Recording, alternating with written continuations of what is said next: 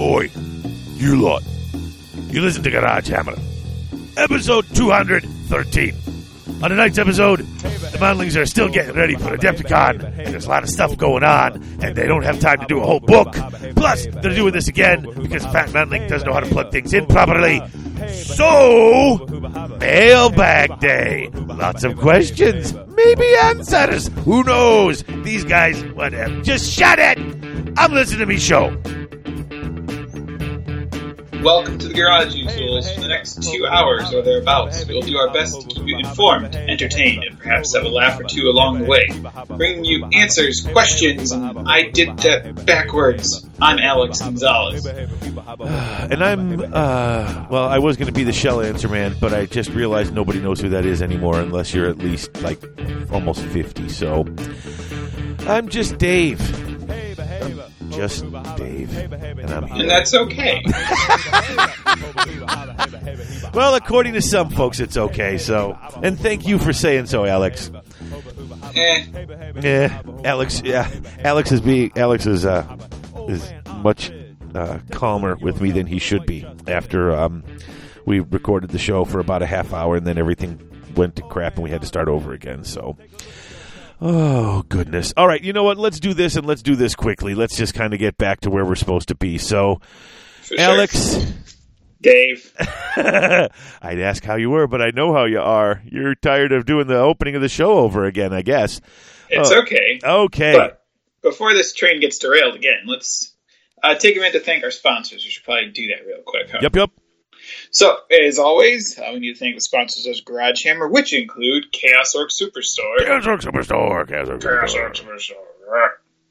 Six Squared Studios. Six Squared Studios for all your basic needs. And they will be at Adepticon with us.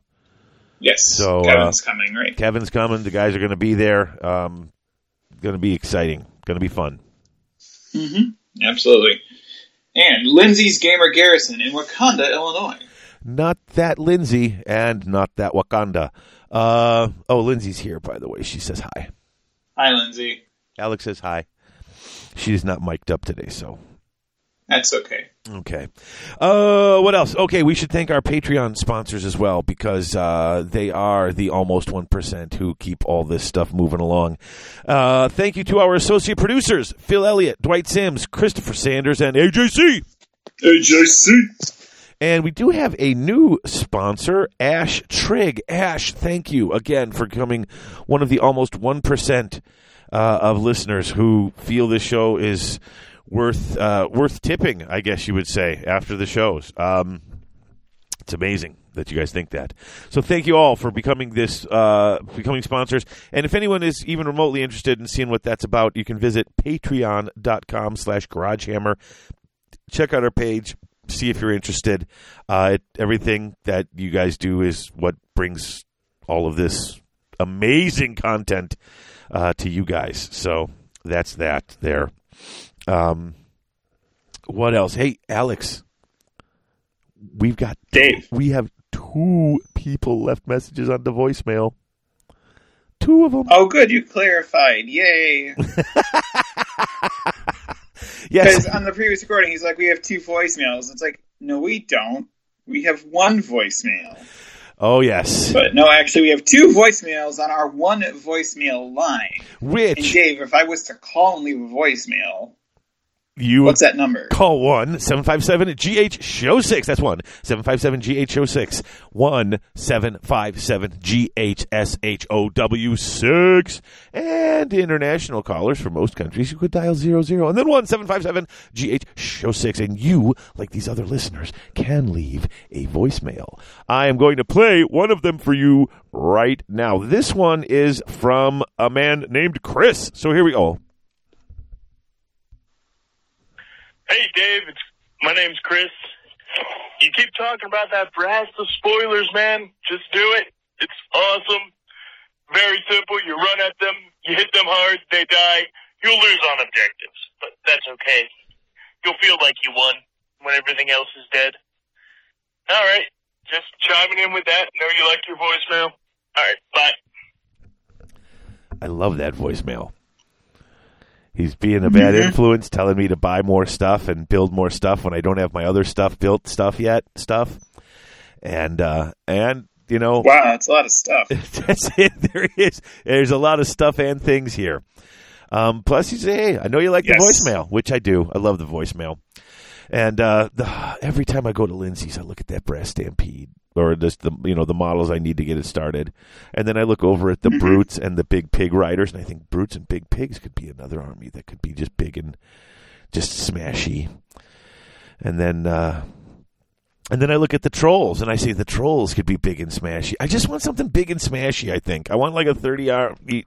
You know what it is? We'll talk about that later. Let's just move along. But I love big and smashy. Yes. So, second voicemail. This one's a little longer. We got a listener who really enjoys the show. We'll give him... he did not leave his name, though. But we will play this one right here. Hey, guys. I'm just calling you today because I really enjoy your show.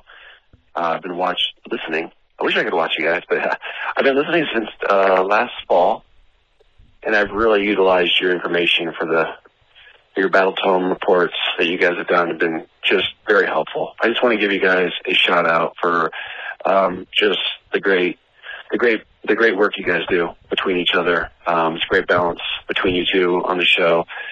In fact, I drove back to the Midwest from Colorado over Christmas, and I think I had listened to 4 of your shows on that road trip. I did all the battle tomes for the armies I play, and I learned so much. Now I'm listening to your Legions of Nagash show because I'm now building that army. So I just want to thank you guys very much for all your work. Take care. Bye. And there you go. Yes. Another satisfied customer. Yeah, I just want to know what the 4 episodes were, because that is a long drive from Colorado to the Midwest. Well, they were book reviews, so they were long episodes. Do you know that? Yeah, but still.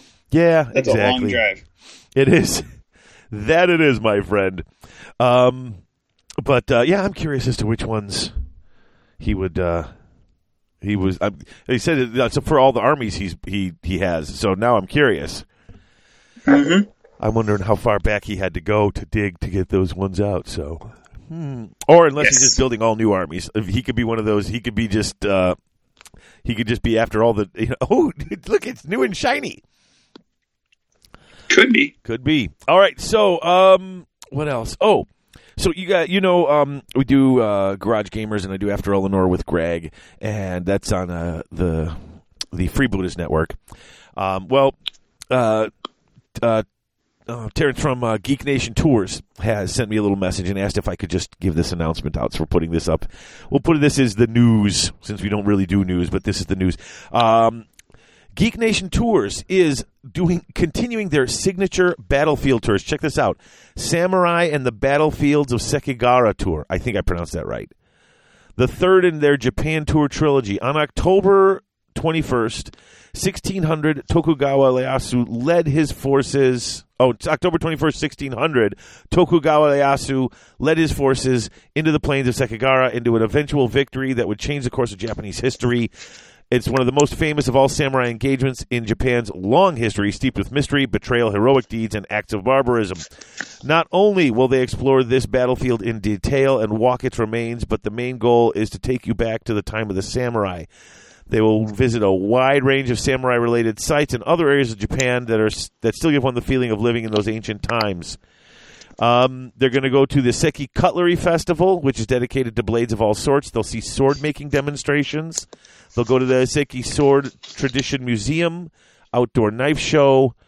They're going to hike by the Shogunate. That's the Geek Nation Tours representative. Between Megumi and Sumago, the Nakasendo Highway was well traveled by the samurai in ancient times and still feels ancient. They're going to see castles will be on the list. Visit some of the best and most loved in Japan. They're trying to make it even more samurai this year, and thus they'll make the often not traveled journey to the west coast of Japan, where they will see more castles in a city called Little Kyoto, which is Kanazawa. this said Sekigahara does play a big part in what they'll see. They're lucky as they will be in Japan for the annual Battle of the Sekigahara Festival, which will be able to see reenactors dressed in traditional samurai garb and explore the details of the battle. It looks like they have plans that you might even be able to get dressed up as well. So, so then they also got their new host, Stephen Turnbull. If you've read about samurai history, ethics, or religion, you were most likely reading a book by him, and he is going to be a guest host on the tour. Wow. Prolific writer and British historian. There's just go check this out. GeekNationTours.com. The Signature Battlefield series. Yeah, there's so much information here. Like, I'm still reading. It just goes on and on. Check it out because there's more details about the different places and the things that they're going to do. And it's kind of bananas. So. Yeah, and I checked the dates. It doesn't line up with the Rising Sun GT, unfortunately. But it's still an interesting sounding trip. Oh, yeah. Yeah, absolutely. Absolutely. Also, now we got one last bit. We had a listener write in, and they went in the old-fashioned way, and they did the classic. They're going to donate and sponsor an episode, and this is it's Thomas Lambier, and they made a donation to the show. Like, if you go up on the screen, it's got all that old stuff that me and Chris still used to do, where you could just do a shout out donation, and he would. Like us to, he's promoting a newly released metal album called Demons in the Dark. Their band is called Witch Lords, and basically, now I was listening to it the other day when they sent it to us. So they're a bunch of guys who are Warhammer players who are also musicians. Now they've got a very sort of what do you call it? It's got a very Iron Maiden. Judas Priest sort of style, like that kind of metal with the really, dude, their voices, oh my goodness, their voices get so high. I just don't, I could never do that. But their songs, all the lyrics on the album are based on Warhammer and on Hero Quest.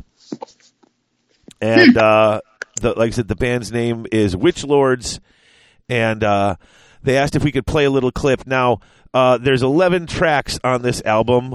Demons in the Dark, A Hero's Fate, The Horde, The Sorcerer's Spell, Tomb Kings, Blood for the Blood God, Master of Fear, Slaughter, Green Menace, and Chaos. I chose Green Menace. I think it's literally, like, I think we could play the whole song on here because it's quick. It's so, it's just under 2 minutes. It's one of their faster ones. They have some longer ones. But I figured this will give you just a taste of it. So I'm going to play just a touch of this for you now. So get ready for Witch Lords.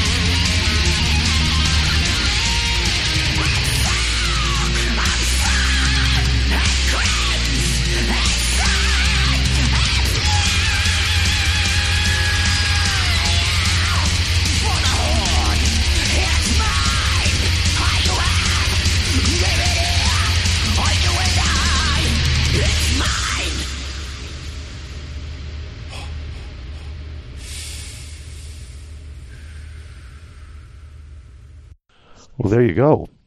That's Witch Lords. This is right up my alley, actually. I'm very familiar with this type of music. So look it up on YouTube, Witch Lords. Trying to get it all down there. Very good. All right. I think that is literally everything now. We've gotten through all the messages, all the voicemails, all the sponsorships. Got a little heavy metal in to wake you up in the morning here. And we will be back with the Toolbox.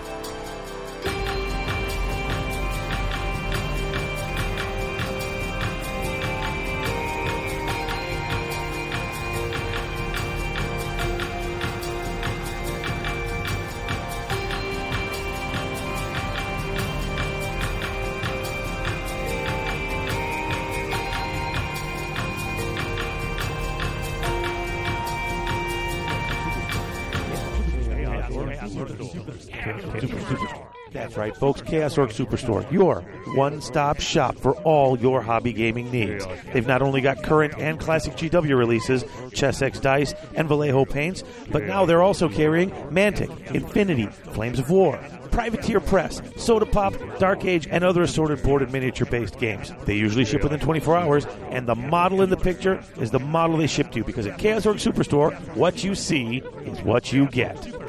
Chaos Orc Superstore.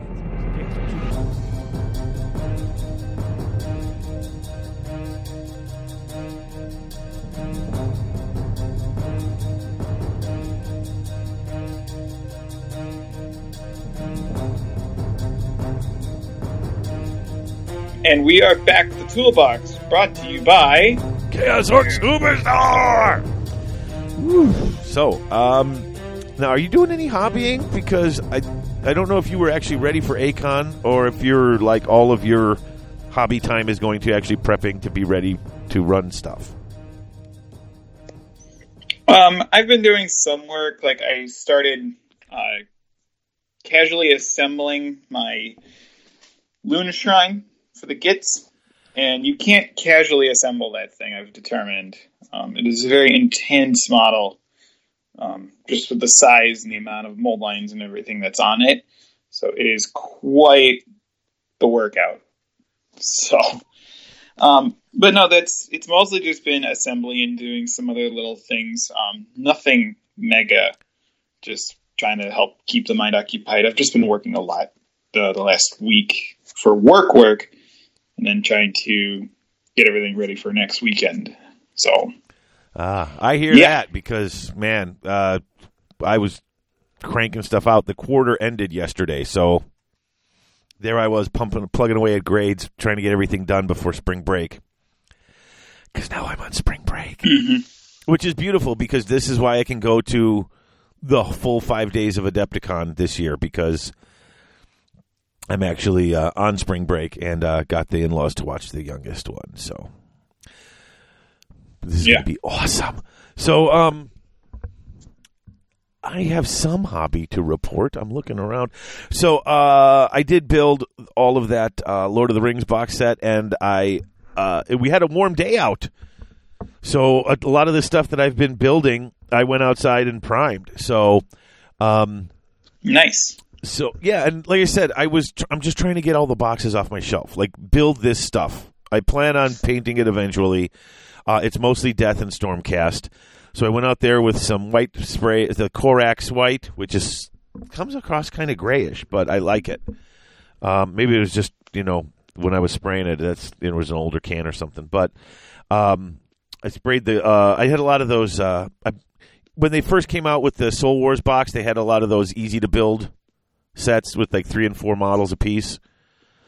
So I got some of those for the ghosts and those weird rat-looking guys with the swords, or with the things.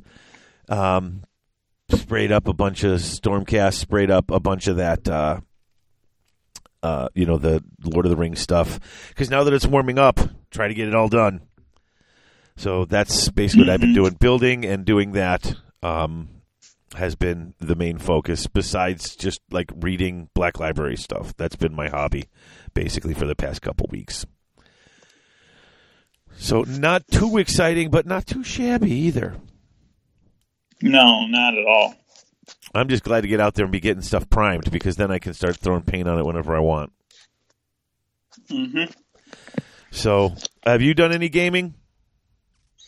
Um, I mean, since we got together and was gaming at Lindsay's before last episode?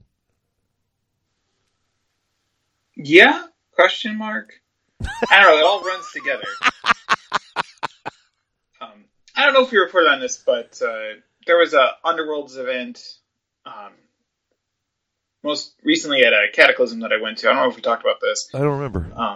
But the Mortal Realms guys that do What the Hex, so it's Davey Calkins and Phil, they came down and we got to do some games, and I tried out my Gits, and it did not go so well. Definitely got to go back to the drawing board on them. I have not won a game with them. I used to do okay with them, but with the latest updates on the ban and restricted list, it just ejected around too much. So back to the drawing board, but we'll see. Gotcha. But no, there's not been a lot of other gaming outside of that. I just don't have the time right now between Adepticon prep and baby and work. So, I get to play a lot of Warhammer Champions on my phone while I'm sitting on hold with insurance companies all day. So that's something. Yeah.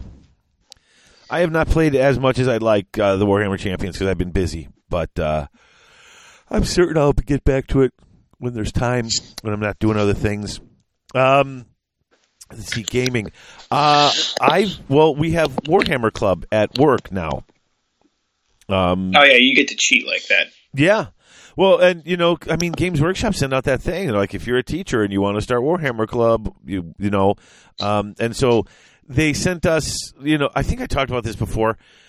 We got like the little paint kit with the Golden Demon who's painting some Stormcast on the box, and it gives you the basic little like 2 or 3 Stormcast and some paints. Mm-hmm. We got the AOS one. We got the. They sent us the the one for 40K for the Space Marines, and then the little mini boxes, not the full on Soul War set, but the smaller one that doesn't have any of the characters, just has a few of the the basic units, so you can learn how to play the game. Like Stormstrike or Tempest of Souls. I think it's Stormstrike, yeah, and. It's not bad because they give you stuff in there, and they actually give you some of the extra cards. So, like, if you do decide you want to go and pick up these extra things, you can. But so the first couple of weeks, kids were sort of trickling in, and we were showing them the basics. And then, like 2 meetings ago, I had a kid come in, and we were showing it to him, and he was really getting into it. And he's like, I'm going to – and so he brought a couple friends. And so we were doing – right now it's just basically getting kids to kind of learn the game. Kids are coming in; they're very interested. But I'm putting together about 1,000 points worth of armies, and then I let the 2 kids play, and I just basically talk everybody through all their turns until they start getting what they're doing. And they've been having a lot of fun. We've been playing 1,000 points. I just bring stuff. So I brought 1,000 point. I brought some Stormcast, and then I brought some ogres. Okay. And so it was, basically they're still learning, so we're not bringing all the extra things. We didn't bring in the realms and the things like that. Next time we're gonna bring in the actual battle plans, because right now they just kind of wanted to learn the mechanics and punch each other in the face, and they were having a blast doing that. And Stormcast and ogres, it's a lot of punching in the face. Mm-hmm. So we've been playing. I actually wasn't playing the games, but I was running the games and teaching the kids how to do it. And so we're hoping next meeting, we told all the kids to try to bring a friend, see if we can grow our numbers. But it's actually pretty cool. The kids at school are, I get kids popping in. Mr. Whitehead, we're playing, right? And I'm like, yeah. And the other kids are like, what are you talking about? I'm like, the Toy Soldiers. You guys know I play Toy Soldiers. We're playing after school. You should stop by and take a look. Like, maybe you're not interested, but you can at least see what it's about. And so it's kind of cool trying to grow the community at that level at work. Yeah. Yeah. No, for sure. That's very cool. Yeah. So that's the gaming I've been doing. So, you got any other? No? Question mark? I finished Happy. That show on Sci-Fi I talked about the last episode. Right. And I'm not going to watch that again. Did it just get to be too much? It did. It got weird. Okay. Like weirder than you were ready for. Okay. Hey, that's... There was, like, sci-fi has always been hit and miss with me, mostly miss. Uh-huh. With the exception of the original Sharknado. But even then, and then this one it's a weird show. So I don't know if I would recommend people watch it. It's like a Wreck a Warn. It's a what? You know, Cinema Sins? I've shown you Cinema Sins before on YouTube, where they show. Sure. They've got a podcast called Sincast where they talk about movies and stuff like that, and they do a recommends, but sometimes they're not certain if they're like, it's weird. You might want to watch it. It might be interesting, but you may not like it. And instead of a recommend, they call that a Wreck a Warn. It's somewhere in between a recommend and a warning. So yeah, it's pretty bad. Yeah. So yeah, I don't know. I don't think so. Yeah, but it's okay. How about you? Do you have any other? You know, I've been reading. I'm reading the House of Assassins, which is the new Larry Correia fantasy book, the follow up to Son of the Black Sword. It's pretty good. I'm enjoying it. That his stuff, that stuff's right up my alley. I enjoy it. I've been playing a card game Christopher and I used to play a long time ago, and Christopher is still kind of into it, so he brought it by. You know the Vampire the Masquerade, the role playing game that's been out like forever. Yeah, they have a card game. No, it's actually they came out a long time ago.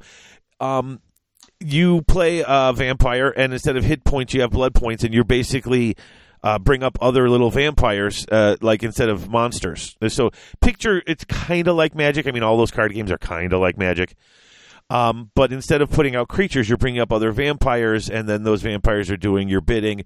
What's cool about the game, what makes the game interesting, is it's for 3 or more players, and with 4 or 5 is where it really shines, because the object of the game is to their blood pool, and you start off with a blood pool of 30, which is kind of like with Magic, you start off with your however many hit points you have, but you have to use that blood pool to like give the blood to the other vampires to bring them to life, and then they use that to do stuff. So the resource management is very important, because you bring stuff up too quick and then you don't have enough yourself, and if you die, you're out, you know.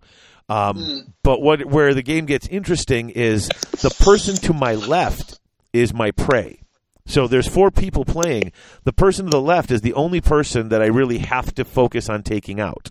And if you take out your opponent, then you get extra blood added to your blood pool, because it's like you drink their blood. So, but then the person to my right, obviously, I am to their left, so I am their prey. So I've got a predator on my right, I've got my prey on my left, and the guys who are neither to my right nor my left, I don't deal with them until they become either to my right or my left.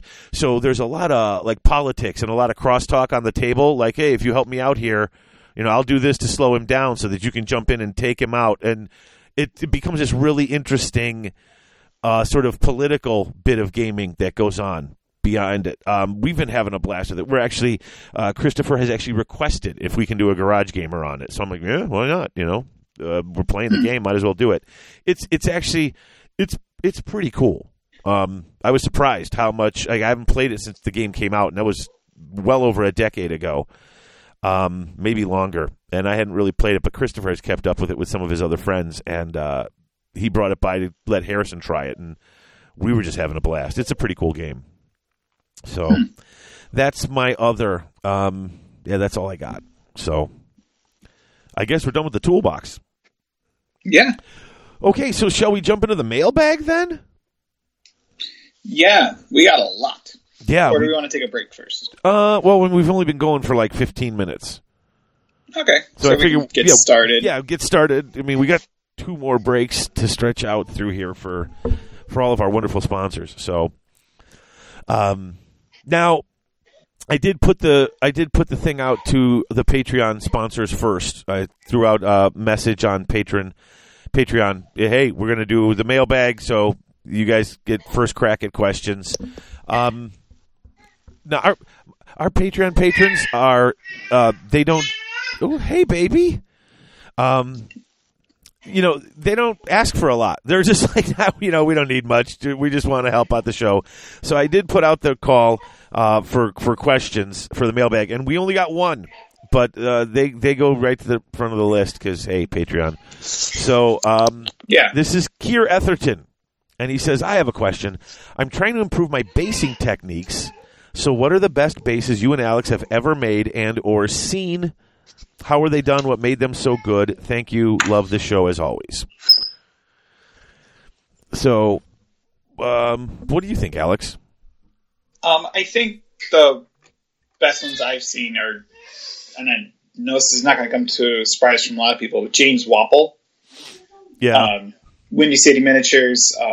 His website, he does a lot of tutorials on how he's doing his bases. He uses a lot of different materials, so you can really see what he's doing. His are some of the best. Domus obviously has a lot of really good ones as well. And then, not for life of me, I can't remember. David Griffin, his Deepkin bases, that I guess also matches Stormcast from what I remember, with the poured resin water. And the green stuff roller with regards to the textural. So there's a lot of good basing techniques out there, and you can definitely look it up on like different ones that you can do. Vince Centrella, I'm sure, has a bunch for Warhammer Weekly. And then obviously James Wapple for Windy City. Really like their stuff. So. Yeah, no, those are all really good suggestions. A lot of people like to use the thin cork. You cut up in you tear it up into chunks and you kind of stack it up. We paint it up properly. It makes them for good stone bases, especially, people doing lava bases. It's got the cracks in the middle so it looks like lava's flowing through. I've been making custom bases using those rollers from Green Stuff World. Yep. And what I've been doing is I've been using Milliput, and then I mix that 50-50 with plasticine, which is kind of like,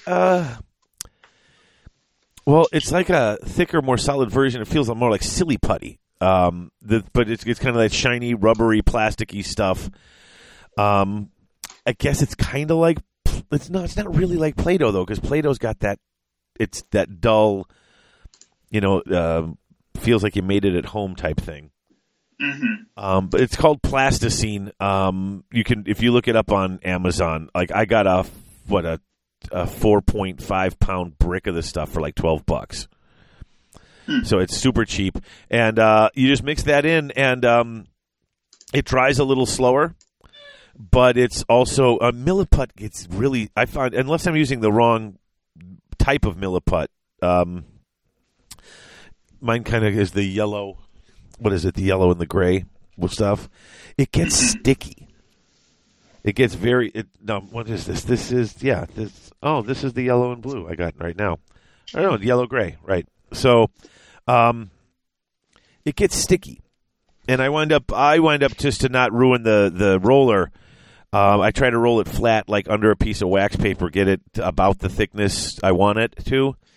And then when I have to roll it out, like I will sprinkle the top of it with baby powder just to make sure that it's that it's not going to stick. But I found that mixing it up with 50% plasticine. First of all, Milliput's not super cheap. Plasticine is, so it stretches your hobby dollars, and you can really double down on the basing. Plus, it's just got you can fiddle with it a little more, a little longer that way. So that'd be my suggestion. If you want to do any rollout bases or anything like that, that's what I really like. And like I said, I'm just rolling out basic stuff, but you can do a lot with it too. I mean, you can cut it into segments and do different things. There's so much out there, And you, like I said, you named all the big ones that I can think of. Now you can if you don't want to go crazy though, that GW, those basing thing, the different the stuff that they sell with their paints. Yeah, they have some good basing and things you can add to, whether it's the vines or the Bucketo skulls or their Shattered Dominion bases. Yeah, those can be painted up a whole bunch of different ways too. Yeah, I for the 40K stuff, I'm doing the Martian crust, iron, earth, whatever it's called, and you just they're texture paints. Yeah, that's it. Yeah, I just lay that out on the base, and I found if you lay it really thin, you get really close together, tiny thin cracks, and if you lay it down kind of thick, you get larger cracked earth bits with a little larger chunks when it's done instead of all the little crumbly chunks. That's a simple way to go, and it looks decent when you're done. Like, I've got no beef with it. Hopefully that helps. There's so many things you can do. Yeah. But that's like I said. Domus, all those guys. You can check them out either on Twitter. And Jim's got his own. Isn't it Wapelius.com? Yes, Isn't that the Wapalicious. name? It's not Wapalicious. I think it's Wapalicious. Can't be. Come on. That's no. Hold on. I gotta look. If this computer ever opens up the internet, because I could have thought, because I thought it was supposed to sound like. No, it is Wapelius. Yeah, it's got like a Roman sound or something like that. People say Wapalicious all the time. I thought they were joking around. I'm like, I mean, Jim's a nice guy and all, but is he Wapalicious? I don't know. I don't know. It's Wapelius. It's got a soldier sound. Yeah, it's WAPPELLIOUS.blogspot.com. There you go. Check that out, dude. He knows what he's doing, and he'll walk you through it. It's pretty cool. So, all right. Next question. Let's see. Niels Lenz. I think I pronounced it correctly. Could you tell us about the background lore behind your army and whether or you have one or not, and the importance of said lore to enjoying your armies? Do you write background for your armies? I do come up with background for my armies, yeah. I just haven't. I pretty much just play Stormcast all the time because I haven't finished my death, so I haven't been writing anything for them. Yeah, I more look for parts in the background of like the aforementioned lore, or stuff that I feel like could be there. Like my Deepkin are Morlodon, which is the enclave based in the realm of Shadow, and it's my interpretation based on that. Interesting. So, and then my Stormcast were Celestial Knights. When the book first came out, and they introduced that paint scheme, the blue and the gray that I have. That has since undergone a number of color scheme changes, so they are no longer Celestial Knights, and I think that's why I haven't been playing them as much, because I've kind of like lost their identity, or what they are, because now they look like Stormcast Night Lords, which, I don't know. So I think I've been less than jazzed about them about that, and then my Gits, I was originally going to do the Nightbringers, and they are in the realm of light, trying to bring the moon up to settle the darkness, and create the Everdank in the realm of light. So bringing the night, right? But, I don't know. That one I think are kind of undergoing some changes, maybe. But no, that's kind of what I do. I just like to have an idea of like, what is this army I'm putting together that isn't just a collection of miniatures with the express purpose of kicking teeth. So, I don't know. For me, that's more fun. And it just helps me get more involved and more jazzed about the project rather than I'm just painting miniatures with the express purpose to smash teeth. So,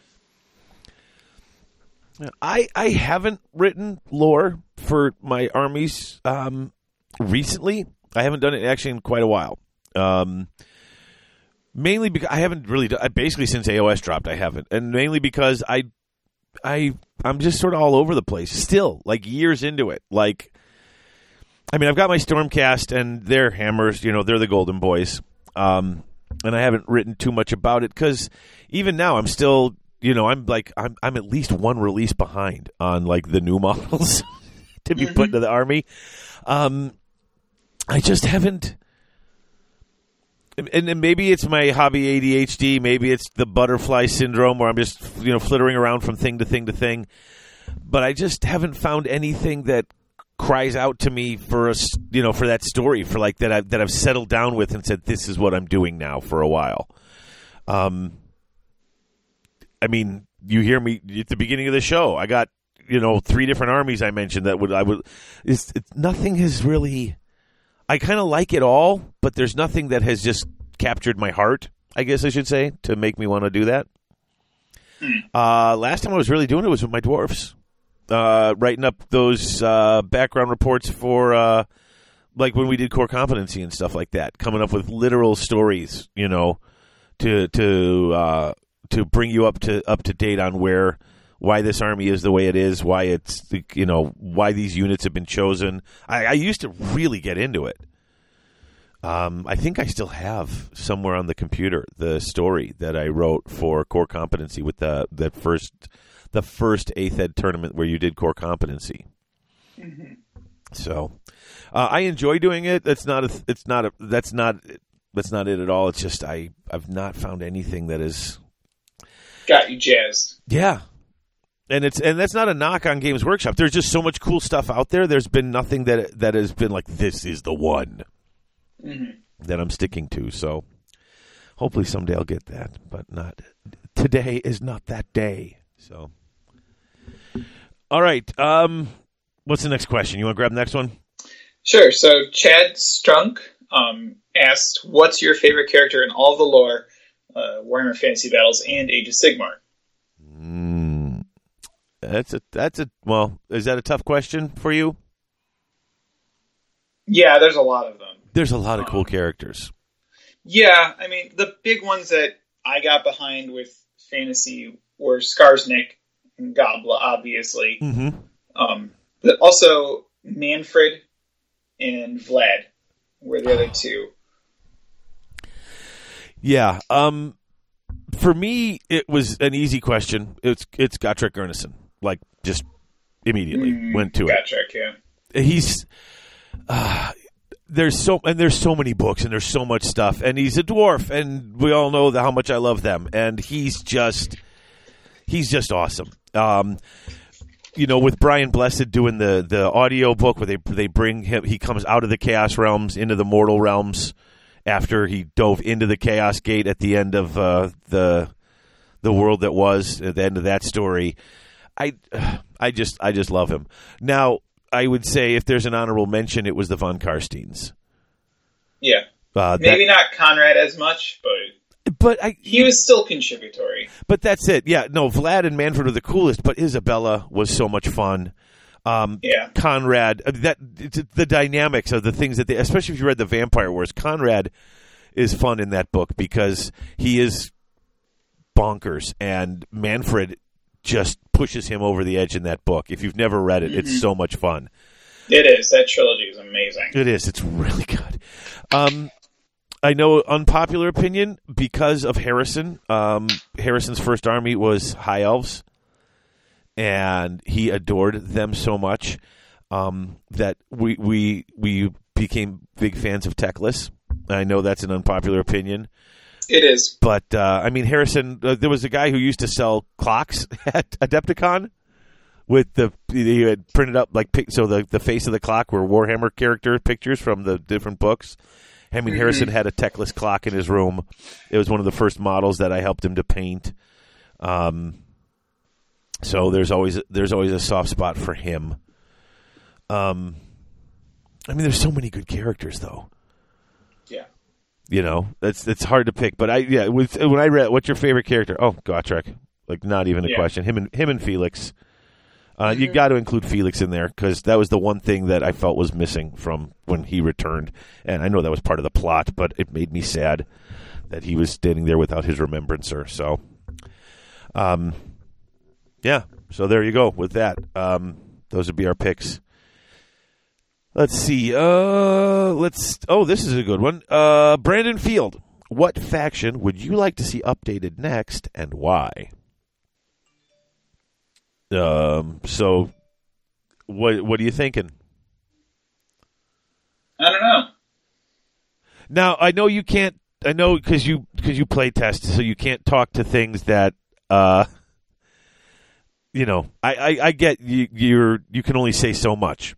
But if we change this into, if you had, I guess you really can't answer this, can you? There's really nothing you could do that might not get you in trouble. It's just everyone takes. There are some people that take everything that you say out of pure speculation, and then it ends up on Bell of Lost Souls. But no, it's for me personally. I would want to see the older books, like the ones with the older logo on them, updated. And that's partially because a lot of those books have ridiculously long FAQs that I would like to see cleaned up and re-explained. But that's just me. I think it's the books that haven't caught up to second edition yet. Yeah, I can see that. Now, not having that inside information, I was able to answer this actually pretty easily. Now I know,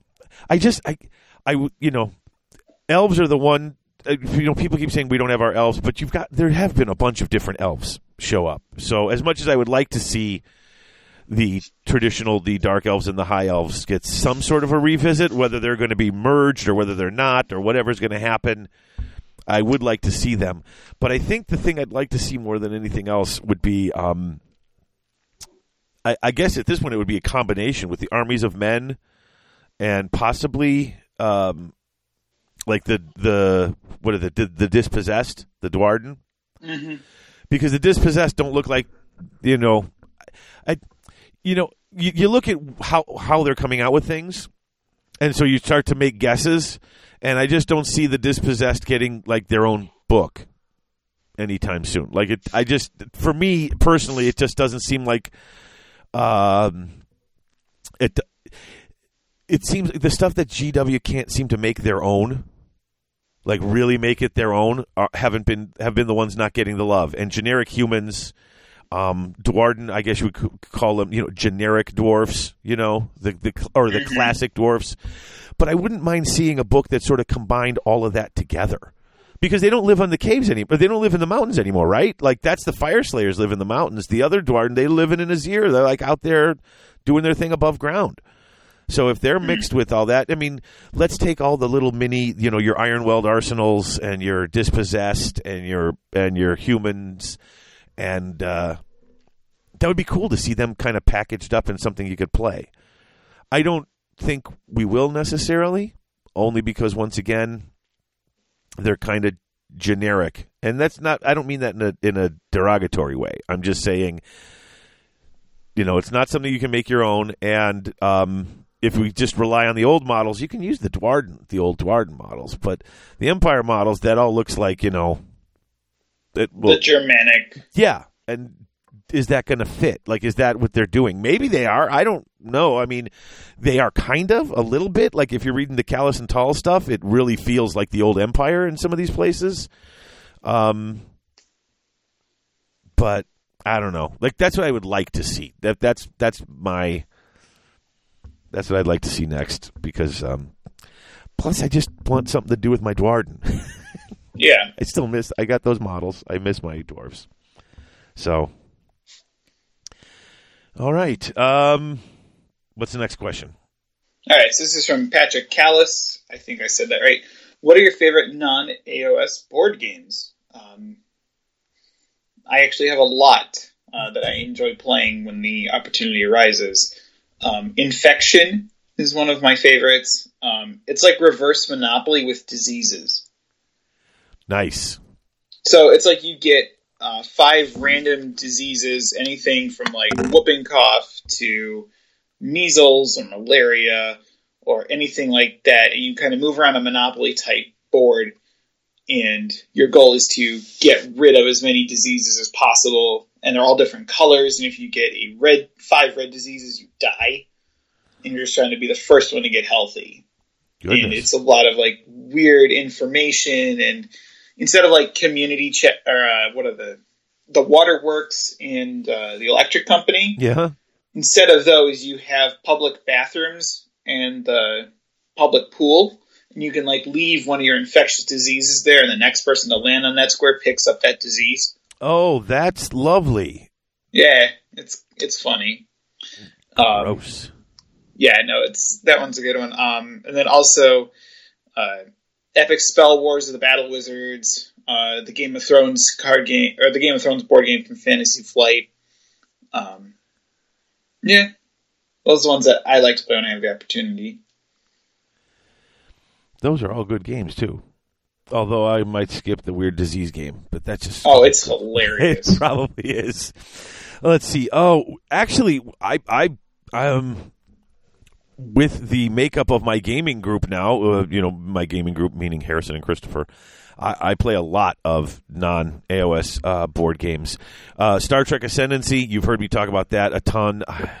Although we've been playing it a lot, and we've sort of all played all the factions, and they... Gen Con last year, we beta play tested the 2 new factions, and the guy was like, "Oh, any time now," and so it's still that was August. Any time now, so we haven't played that as much. Who Goes There, based off of the book Who Goes There, which is like The Thing. That's one we play a lot.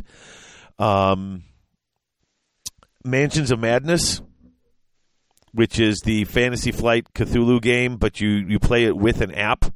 So you kind of move around and the board expands. So as you're moving into stuff, the boards are constantly changing. The creatures you're going to face, the things you do. That's very cool because it mixes with the app. So it tells you what to roll and what to do, and you roll it, and then you just plug it in on the app what happened. And so it kind of tells you bits of story along with what you're doing. It's a fantastic game. I got introduced to Nebraska. Has that at Havoc, right? Yeah, he had it there. I played it with them a little bit at PACA. They had it. I like Cthulhu Wars. Almost anything with Call of Cthulhu is fun. So Cthulhu Wars, it's like Chaos in the Old World, except with Cthulhu. There's you're a cult of a different Cthulhu god. That's the best way I can explain it. They really are very similar games.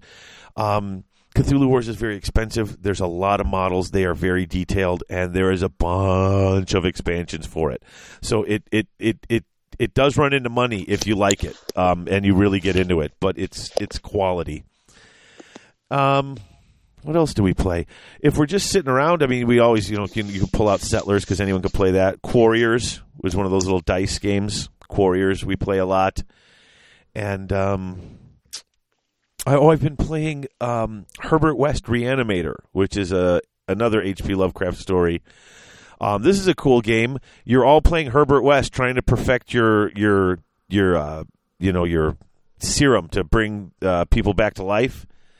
And you actually build the little town. Like, you put together all the parts. So there's like 5 or 6 different buildings. And each of you take turns, and you have to hit different buildings to do different things. But as the game progresses, you're constantly rolling to see if some of the things... Like, you have to perform experiments on these cadavers. And every time you perform experiments, you have to sort of dump the bodies when you're done.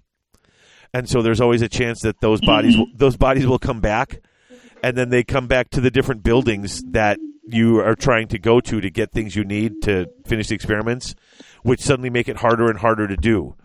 And like most Cthulhu games, it runs on health and sanity, and different things happen. Naturally. We had a lot of fun with that. I picked that one up at Gen Con last year. We had a lot of fun with that. So those, I would say, are some of my favorites, but definitely not all of the games that we play, because there's a bunch. So, shall we take a break? Take a break. Probably should. We've been going a while. Yeah, now we've been going about 35, 40 minutes. So let's take a break, and then we will come back with more questions from the mailbag.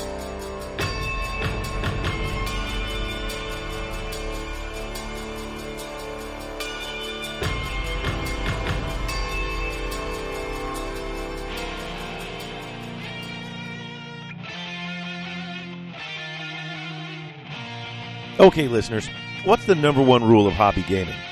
Okay, well, the number one rule of hobby gaming is don't buy more models than you can paint, but we all break that rule constantly. So what's the real number one rule of hobby gaming? Support your friendly local gaming store. And my friendly local gaming store is Lindsay's Gamer Garrison in Wauconda, Illinois. no, not that Wakanda, and no, not that Lindsay. So why Lindsay's Gamer Garrison? What do they have to offer? First, they carry everything Games Workshop.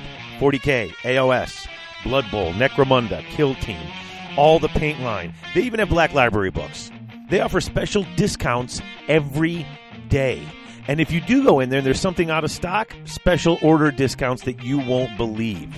After you buy all your models, feel free to stay and paint them at their fully stocked, totally free to use painting station. And then, once your army's ready, sign up for one of Lindsay's monthly tournaments. That's right, they have a local one-day event every single month, alternating between 40K and AOS. And that's still not all. Monday is Build and Paint Day. Come in on Monday, work on your latest project, you get a raffle ticket. Come in and play Warhammer on Saturday, get a raffle ticket. Now, what's the raffle? Every month, 2 winners receive a $50 gift card to use on GW products, just for coming in and playing and painting and being part of the community. And that's not even all you get for coming in and being a part of the community. Come in for that Saturday gaming where you get a raffle ticket. You also earn a Lindsay's Gamer token. And when you have 8 tokens, you can turn them in and get free entry into one of the tournaments that I just mentioned earlier. And that's why I love Lindsay's Gamer Garrison. Fully stocked with all the GW product you could want, and they're doing their best to reward you for being part of the gaming community. What more could you ask for? A place to play, a place to build, a place to paint, a place to hang out, and a place that rewards you for being there. Folks, if you're looking for one place that will satisfy all your hobby needs, you have to come and see Lindsay's Gamer Garrison in Wauconda, Illinois.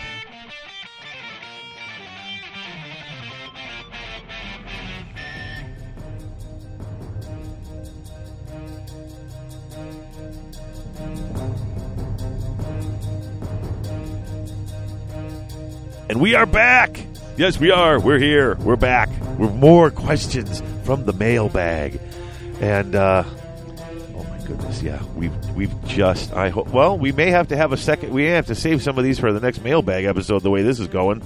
I mean, still, we've got time. But yeah, we did get a lot of response. Yeah, we've literally got like 40 or 50 questions, and we're trying to get through as many as we can, as quick as we can.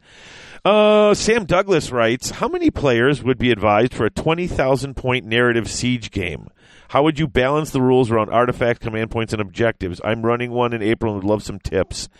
I included this question in because I included all the questions we got with, like, I think one exception, and that was from Rob, because Rob asked a question about good lovin', which totally isn't appropriate for the show. I'm out of my depth on this one. Do you got any suggestions for him? I have no idea. Yeah, I got nothing. Yeah, I mean, I never even thought to do something like this. I have tried to do games this big, and I've never done it correctly. So, I don't know. Yeah, now it was. This was on the Facebook page, and there were some. And thank you to all the people who are, fans of the show who are on the Facebook page, listeners who did give Sam some suggestions, at least where to look for stuff. Because, Mama Lucia, I have no idea. I would not even know where to start with this. Mm-hmm. So, I mean, I feel bad about this, and I did want to ask it. Hey, listeners, if anyone has any ideas on how to run something like this, a huge siege campaign, you can go to the Facebook page and let Sam know, or maybe email us, and we could post it up on the Facebook page. Get back to Mr. Douglas there to give him some tips and suggestions, because that is just something I do not know about. So, sorry we couldn't be more helpful, Sam, but we put the word out, and, we have some listeners. Maybe somebody knows. Okay, Matt Von Bear, do you think there should be more compendium books like Skaven, Legions, and Nagash, Beastcast, to finish off the World That Was book, or are the Grand Alliance books good enough? I mean, the Grand Alliance books are okay. Like, that's what I use when I do in Straight Ogres. I mean, it works. Yeah, I mean, even if it was just like additional allegiance abilities for some of the older factions, like Gutbusters or Order Draconis or what, the various multitudes of extras that haven't been addressed, even if it was just something like that. But I don't know. I'm always in the idea of more books, more better. So yeah, I mean, sure. Would I love to see the Grand Alliance books become unnecessary because they came out with better options? Yeah, I mean, did they combine up? They did it. We first got the Clan Pestilence, and now we got a Skaven update, which is basically everything. I would have no problem seeing in basically everything Ogre update, or a basically, like I said, the Free People, Free Guild plus Duarden book. I mean, yeah, sure. I'd love to see books to make all of the Grand Alliance books unnecessary. Sure, I would. I don't know how practical that is, especially. Oh no, that doesn't have anything to do with those the army. I forget what you call them. What are the armies that aren't even in the Grand Alliance books? Like the compendium stuff? Yeah. Or like the legends stuff? Yeah. Yeah, that stuff. So that's not even in there, but that's the really old stuff. I don't know. Like I said, I agree with you 100%. More books, more better. I would love to see the world that was stuff come through and get done, so that way, you don't have to go with necessarily Grand Alliance, but you can. So. Mm-hmm. Okay. So Tony Kujawa asks, do you have a favorite Primarch in 30K or chapter in 40K? He's got a 3-parter, so do we just want to do one by one? Yeah. Okay. So favorite Primarch, can I guess for you it's Marneus Calgar? Marneus Calgar? No, he's not Calgar. Rabuk Gilliman. He is not, actually. I don't get me wrong, I like him. But all the Primarchs have a thing, too, that, that makes me like them. But right now, well, you know what? Tell me yours, because... I have 2. You have 2. It's Vulcan or Horus. Ah, good choices. Any particular reason for them? I like the conflicted nature of Horus, in what he was through his fall. Like, I never kept up with the Horus heresy, beyond, Fulgrim, and maybe 1 or 2 books after that, but, like, the original trilogy with Horus and his fall from grace, like, that, I really found interesting in that character. And then Vulcan, I painted this Salamander army for a reason. It's because of the humanity with Vulcan. Yeah. Okay. I like Horus too, although the more I read from Black Library and the more stuff I get, especially from Abaddon, I start to think that maybe Horus was kind of an idiot, although I do like Horus a lot. I feel bad for him, but he made some doopy choices. Here I'm going to go with this unpopular opinion. Right now, and like I said, no surprise to everybody, I like all the Primarchs for different reasons. There's nobody I really hate. I mean, they're all kind of cool in their own way. But right now, the guy I've been sort of obsessed with and I'm really interested in the most is the Lion. Oh, Lionel Johnson? Yes. I know a lot of people don't like him. He fascinates me. His mind is so sharp, and but he's like, he doesn't trust anybody. Like, he's paranoid to a degree, I would say, but with good reason. There's so much going on with this guy, and he's trying desperately to hold all of this stuff together, without letting anybody see all the cracks that are happening. I can't. And this coming from a guy who, when I read the first book about was Descent of Angels, I think that was the first Dark Angels, a book in the Horus Heresy. Yeah. I literally called him I dubbed him the douche mark. Ouch. Yeah, but then the more I read, it's like, God, no, there's something fascinating about him. There's I don't know. He really, he just keeps his own counsel, but there's so much going on inside that head of his that he kind of fascinates me. So I'm going with the Lion, at least today. So his second question, what are your recommendations on Black Library stories for Old World and AOS? AOS is pretty simple. There are some good ones. So like Soul Wars, Plague Garden, City of Secrets. We've done those reviews. If you're looking for other stuff from AOS, I did read Black Talon, which I'm hoping to cover soon on a show. I know I'm making sure you get a copy of the book to read it too. I liked Black Talon a lot, and it set up some cool stuff. So that's another good one, maybe. Yeah, and then Old World, Vampire Wars by Steven Seville, Skarsnik. Vampire's coming up twice in an episode. It was a really good trilogy. I really loved it. And the best part about it is when you buy the compendium, you get that short story at the end that wasn't published outside of the compendium, which explains why Isabella's crazy. It's so sad. It's so sad. And then the Malice Darkblade series. I mean, I didn't much care for the last one as much, but that whole series is just amazing. Oh, yeah. Yeah, it's good. No, it's good stuff. Gosh, I have so much other stuff, too. The Witch Hunters were good. Old World stuff, there's just really a lot of cool stuff. I'm going to just say it. Gotrek and Felix, coming up twice in an episode. Yeah, well, you're asking me, Yeah, no. You go to the world that was. You can't ignore that boy. So...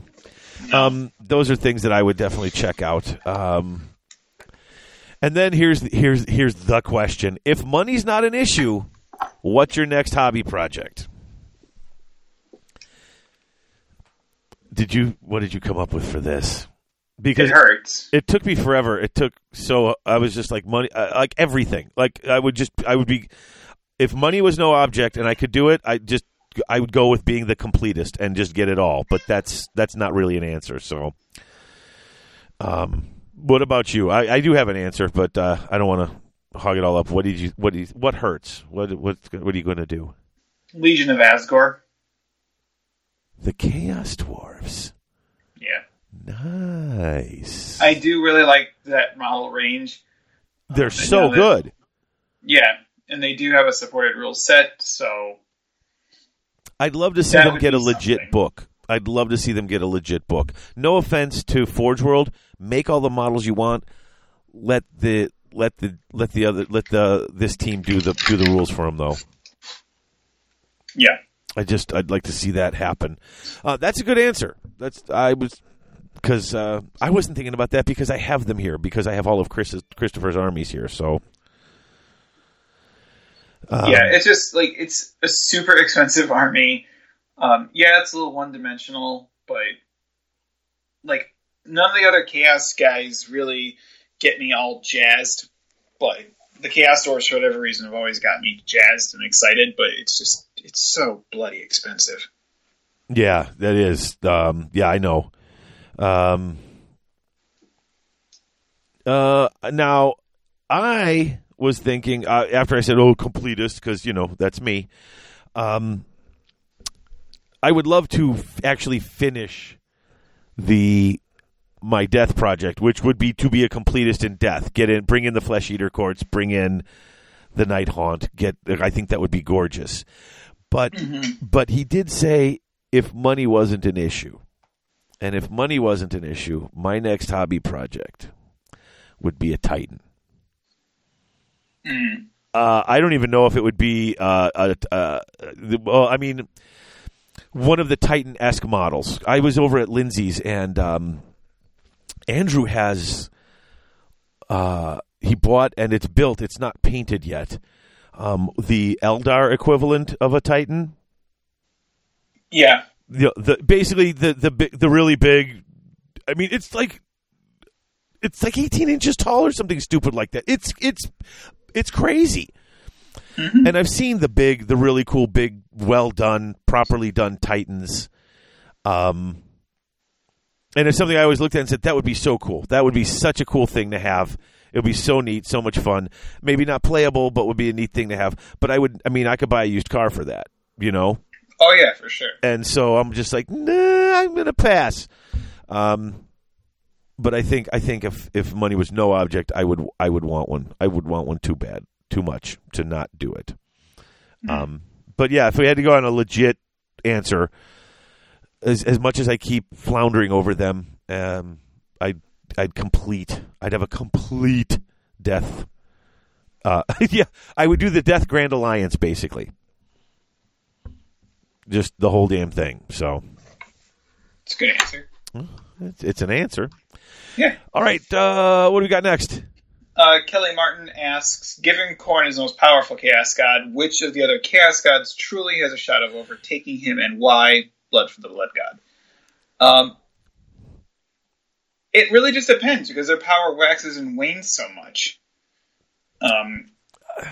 Can you ever really beat Khorne? I mean, the only way to beat... I mean, the more death, the stronger he gets. You would literally have to kill everything, so there's nothing else to kill for him to be weakened. Wouldn't you? I guess. No, technically all blood flowing keeps him strong. But I don't know if... I mean, I think Nurgle is almost the obvious one, because the more death, that all those dead bodies on the ground is where he... You know, the blood flowing feeds Khorne, but all those dead bodies on the ground, that's Nurgle's playground, right? Yeah. It's just one of those things that it really just depends on the situation and who waxes the hardest. Because, like, that's the thing. It's like, with Tzeentch, he misdirects Khorne all the time, because that's what he does. Nurgle is obviously the corruption and the rot, and it just depends on that cycle of decay that we've talked about. And then even Slaanesh, granted, it's all chained up right now, but Slaanesh, with their perversion with the excess, like, that is easy to spread. And that's the absence. I don't see Slaanesh overthrowing Khorne personally, and there's nothing against Slaanesh players. I just, yes, he can spread out all the excess to all the places and grow powerful, and then Khorne comes in and starts killing those guys, and then their deaths weaken Slaanesh and power Khorne. I mean, obviously, if it was just the blood flowing makes him more then he would have taken over already. So, I mean, obviously... Yeah, but he can't. No, he can't, obviously. And that might be part of it, is if he does too much of the killing, then he runs out of stuff to kill, and then he's gone. Then he's nothing. Then it's like, those poor unfortunate souls. He's got nothing left. But I would think Nurgle, or like you said, Tzeentch, because, Tzeentch is playing the long game, so you never know what he's got in store, Mm-hmm. There's always some weird trip up or mix up or thing that happens to mess them up. I also think to just chance. I don't want to say fate, because that falls back to Tzeentch, but I was thinking about this. I think chance just sort of keeps any of them from ascending too well over the others. Plus, the other ones will team up and gang up on you if you get too much power. But there's always that sense of when it seems like you're at the zenith and you're at that point where you're going to do everything right, some stupid thing screws you up. Whether it's whether it's Skaven screwing up the optics of your spell, or whether it's you're teamed up and you're at your moment of ascension and your teammate realizes that that's going to happen, so he backstabs you, and that happens all the time with Chaos. They are constantly helping each other out until the other guy gets too strong and then stabbing him in the back. Could the Great Horned Rat do it? Could the Great Horned Rat ascend over the other four? Over Khorne, yeah. Because he encompasses, like, 3 of the 4 of them. Wow, I don't know. That would have to be some spectacular shenanigans for him to do it, because let's face it, he is sort of like, and once again, nothing against Skaven players, But they are the red-haired stepchild of the Chaos Gods. I mean, they all look down on him, on the Great Horned Rat, and their followers look down on the Skaven. I mean, they're amazingly underestimating them, or they're sort of the whipping boy. And I just don't know how the whipping boy becomes the king. I don't know. Always got to go for the under rat. I guess, and you never know because I mean, honestly, the writers there surprise us all the time. You never know what a Graham McNeil or one of those guys would do, given the chance to flip the script on the powerful ones with the Skaven. It could be cool. So, but I guess we didn't really answer that question because I'm not certain. But what are you going to do? All right, what's next? Ross Warrington. What armies are you guys thinking about doing next? 40K, AOS, other systems, everything counts. What's on the docket? What's on your wish list to work on? Other than Legion of Asgaroth. Well, I mean, that's like never going to happen, but that's okay. Like, I do want to do a Chaos Army and a Death Army at some point. Oh, you have a Destruction and you have a... Okay. I have a number of Order armies, and I have the Gloomspite. So I would like to do a Chaos, and I would like to do a Death. It's just nothing Chaos has grabbed me, as previously mentioned, and then Death. Like, the only one that really jazzes me would either be, like, Legion of Blood or Nighthaunt. Yeah. Nighthaunt is pretty cool. The more I look at that book, the more... you know what? I don't even want... this is not hobby therapy time. I'm just... The appeal is that it's easy because it's spray, technical paint, dry brush, move on with your life. That, yeah. But it is one of those things that, like, I had done a Ghost-esque army in 7th edition of fantasy. So for me to revisit that, I would like to do that, but we'll see. Yeah. I'm sort of in your boat. I have Order and Death. And even though I've been building ogres for Kira and putting them together, we've been slapping paint on them for her. I am super attracted to the orcs and their the Iron Jaws. I'm super Iron Jaws and maybe Blades of Corn. Or like I said, or the Troll Army. I want to build an army that's just a bunch of really big things that hit really hard. Like, I'm going to do it eventually, but right now I can't justify it with all the gray plastic and nonsense sitting around. So right. I just keep dreaming. But yeah, that's what it is. I'm going to bite the bullet on one of those two at some point, though. I just can't decide which. Yeah. So, what's next? John Weir asks, I've heard a rumor that Soulblight may be getting some attention this year. What extra units would you like to see beyond Plastic Blood Knights and new Vampire Lords? Now, I had not heard this rumor, but... Yeah, this is news. To me, at least. So, I don't know. I mean, I'd like to see a Vampiric Infantry. Yeah. If something was to get done with that. Like some sort of elite blender unit on foot would be neat. Yeah, the Blood Knights I'd like to see some on foot, and it would be expensive, but it would be cool. I'd like some new zombies, and another thing, how do you make that your own? And GW is very much into making all the new stuff very much unique and theirs. But I would love to see some new zombies. But, if we're talking about, a lot of vampires in your Death Army, I would love it, absolutely love it. That was what originally drew me to vampire counts, were the vampires. And now that it's Death and Nagash has sort of taken it all back, it's still cool, but I don't know what I'd like to see beyond all the vampires, like you said, and Vampire Infantry would be very cool. Go with something elite. like that. That would be actually cool to see on the field. Vampire infantry and vampire on regular horses taking on those big monstrous cavalry we used to call them. You know, that would be really cool because they don't necessarily have the size, Right. but they've got the ability. That would be a fun thing to play.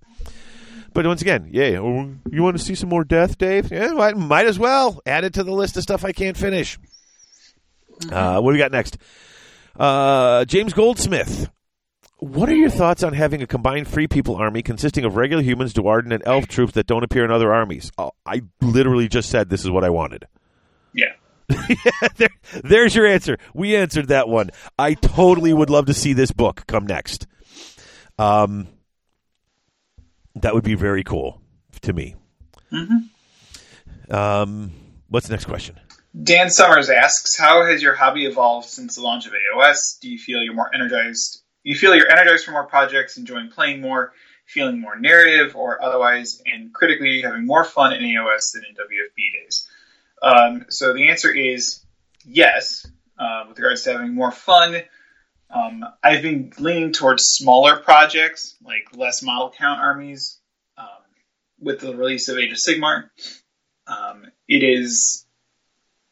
Like, I don't legitimately know how I painted, like, 120 grots in my Night Goblin army. I don't know how I painted that massive Death army that I did, which was, like, 60 zombies and 50 skeletons plus everything else. I don't know how I did that back then. 240 zombies, 130 skeletons, 120 ghouls, plus all the periphery. You know what? That's my problem. I think that's why I'm looking to small. Plus, they come out so fast. There's always a new book. It's like, do I really want to commit to painting these 300 models when the next new and it's not even, and I'm not even running a new shiny because I have not bought any of models for the Night Haunt was the last thing I bought stuff for. You know, but there's always that temptation. And honestly, going back now and repainting the skeletons, I started rebasing and repainting all the skeletons for Nagash. It's soul crushing. I am not happy, and this is what's taken me so long to get an army done. I don't want to do that again. Like, I don't know that I mean, unless it's something I absolutely fell head over heels in love. I can get if you want to paint up 120 Skaven, you know, rats, or if you want to do this, like if that's your passion and that's your army. But there's so many cool armies out there that I'd be happy to play with. Do I want to? Like I said, this is not the hobby. No, I'm done talking about that because I'm gonna have a garage gamer just called Hobby Therapy where we just complain because it's hard and it's like I love death, but I don't want to paint it anymore. Yeah, you know, and that's not a good thing. Since you don't want to play with gray plastic, and you can't in some situations, and you don't want to in others. So, and you know what? Total sidetrack here. Back to Warhammer Club. First 3, 4, 5 weeks, we've been playing. We just built the models, and we haven't really painted them, right? The kids come in, and they helped us build them, and we've been teaching them to play. I haven't had time to paint them, you know, and the guy that I run the club with, he's more into 40K, so he's been sort of doing, like, basing up the 40K models. Mm-hmm. But I'll tell you, it's amazing to see. Now, the kids have come in, and they've all been sort of cool on the game, and I'm like, look, come next week, bring your friends. And I brought my fat mat, the lava fat mat. I brought all of my AOS specific terrain, all the stuff that I've bought. So, all the ruins and stuff like that. I put all that stuff on the table, and I pulled out 2 painted 1,000-point armies. Every kid who was really more into 40K than AOS was over at our table like, I want to play this. Yeah. Like, you don't realize when you're sitting around with such a mix of things and you're trying to paint and then you go to tournaments and everybody's got stuff painted. You don't know the effect that it really has until you watch people who don't know the game that much see that they've been doing stuff and playing and they're and then they see when it's all painted and it's all out there how much it grabs their attention. So, I just wanted to bring that up because I just thought about it when you mentioned that, having that all painted like that. So yeah, so I'm sorry. I hate to interrupt. Keep going. I think both of us we've evolved to wanting to do smaller armies, partly so I could do more armies. Exactly. Adam Cole asks, "Whatever happened to Alex's Flagellant army?" I think we just talked about. I was gonna say what happened. So it's a two-part thing. I want to move on to other projects, and the second part of it is the last time I played the army was at Dragonfall in their team event. And even at 1,000 points or 1,250, I don't want to push around that many models. And with that army, with how it works, is it's a lot of double rolling, a lot of re-rolling, a lot of doing a lot of work with very little results because of their profiles. So, like, they throw out a bucket of attacks, like 4 attacks each. Okay, I have 20 guys that get to fight, so that's 80 attacks. Rerolling failed to hit, rerolling failed to wound, or rerolling failed ones to hit and wound on the charge. It's just the mental gymnastics and the effort that goes into rolling that many dice and doing it so many times and killing maybe 3 models. That's the thing. I played against you with that, and all those buckets of dice, and I'm like, I'm taking this guy off now. Just watching your face, like, yeah, it's exhausting to play, and in a non-tournament setting. No, sure, narrative is fine, but yeah. For me, that army is not going to be more than a narrative army. See, and that's it. Because I would totally play with you down here in the crypt, and we could throw all that stuff on the table when we're not under a time limit. When we've got the whole evening, we could stop halfway through, go get some pizza, come back. Yeah, that's fine. But I could see. I mean, if I fleshed it out, it's like a full 2,000 points. That is like 140, 160 flagellants plus multiple war altars plus allies. And guys, I love them, but I don't have that in me. No, it's the game has changed. I used to love painting huge. I mean, it was hard work. Honestly, there were times I felt like I was going insane painting all those zombies, but I loved it because when it was done and it was on the table and it was all ranked up, it did look cool. It was pretty cool to see those big, massive armies, but. I don't feel that that's necessarily this game anymore. Like, you can do it, but if you're going to do it, you better do it right and make sure that you're prepared. Like, I don't want to go back to that the what is it, the AOS handbook or whatever, the thing that when we talked about a few episodes back, what is it, the workbook or whatever. But if you're going to do that, man, you got to know your army like the back of your hand. Otherwise. It's not only did you spend ages painting it all, but it's going to take forever to play it. Right. So, let's see. And then will either of us be at Nova? No. No, I can't. I can't. I don't get to try. I get to go to Wisconsin and I get to go to Indiana, and that's just about it for me. I'm trying to make a trip up in September. I want to go up to Ryan Nichols' 40K event in Minnesota, and that'll be like the farthest I've ever traveled for a tournament because I got too many little kids around here. I can't be gone that long. Yeah. All right, next question. Tim O'Brien, AOS or Old World lore? Now, I have an answer to this that he's not going to like.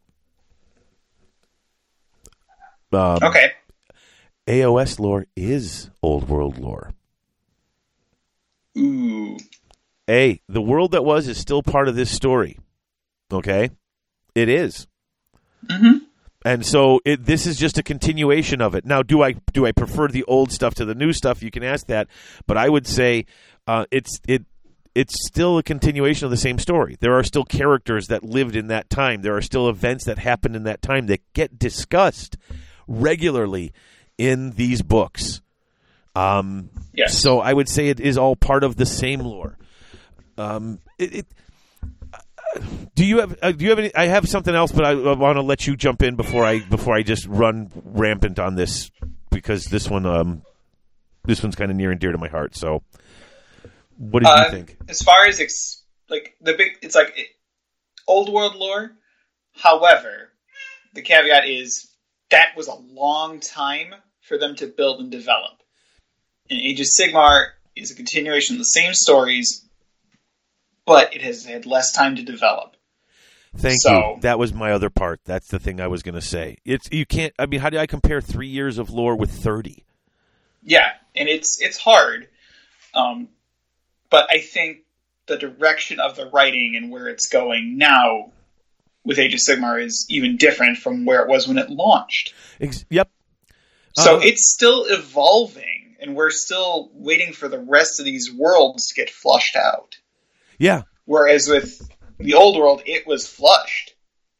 It was full. There was literally nothing else they could do. Yeah, yeah, exactly. That's exactly what I was going to say.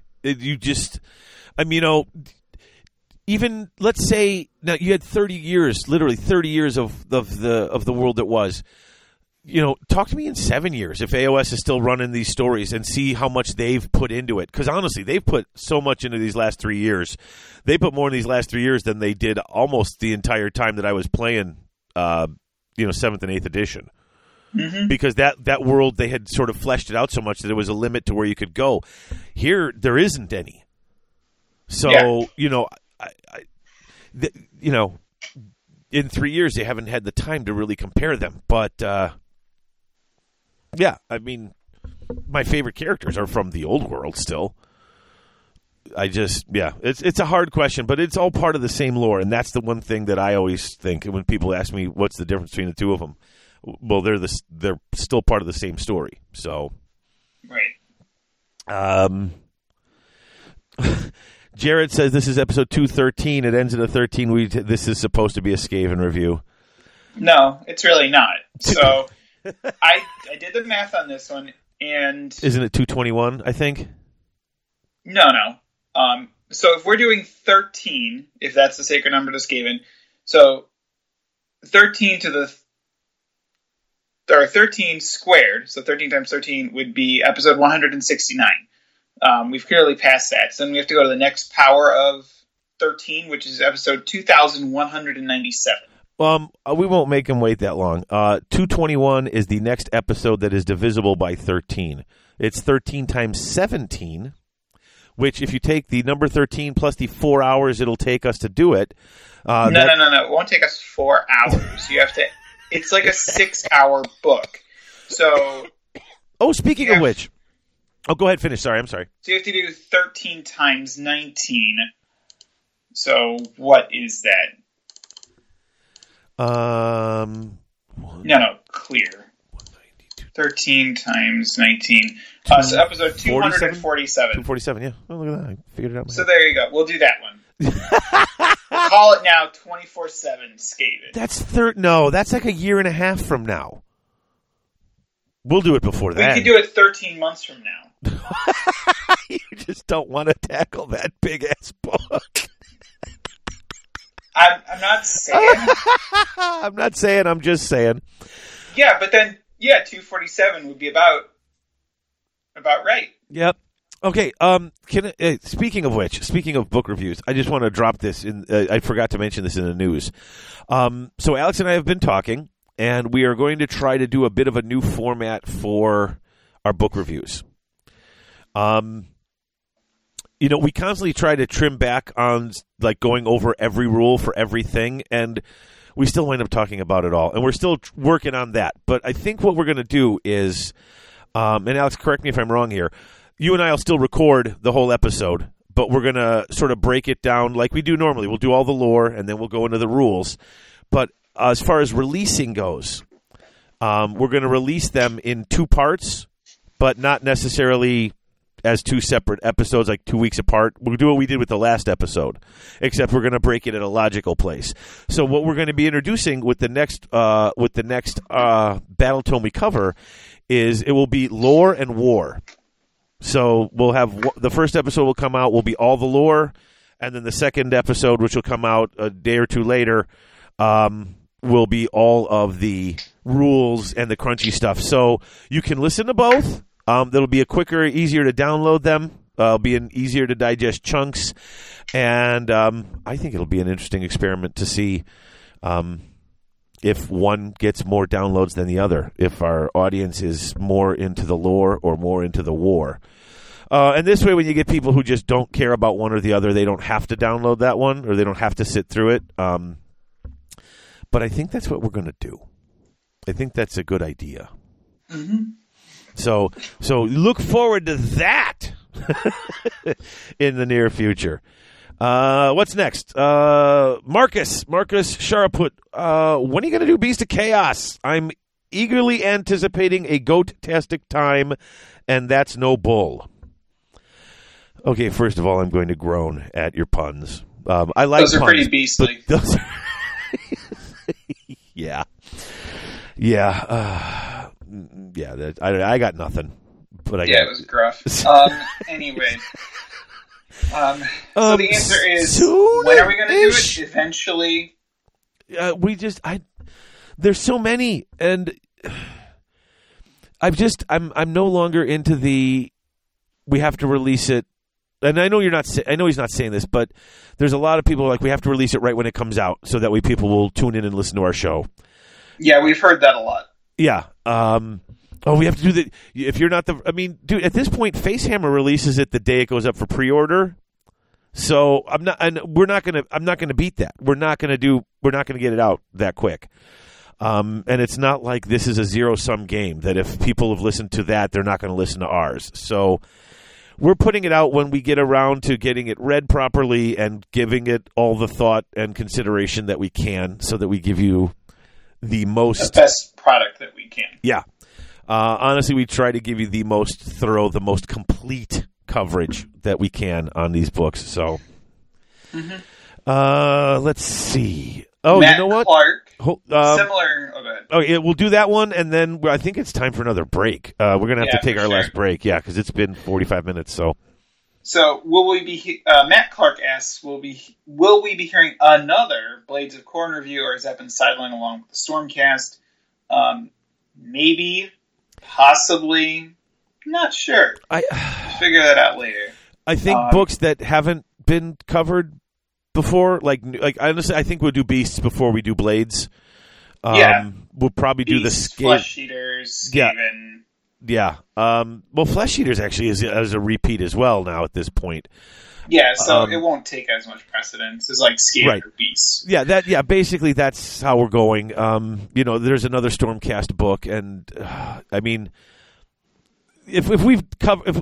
you've got 5 different books you haven't covered yet, we're going to go first with the ones that have had no coverage at all, and then get to the ones that have that are on their third or fourth book. Because I think, isn't this the third Corn book? This is number 3. Yeah. So we got 4 Stormcast and 3 Corn, and hate that or love it as you will. There's other things we got to cover. Yep. And then the serious question: hobby tips for staying motivated and pushing through to get whole units armies done. How do I stay on track?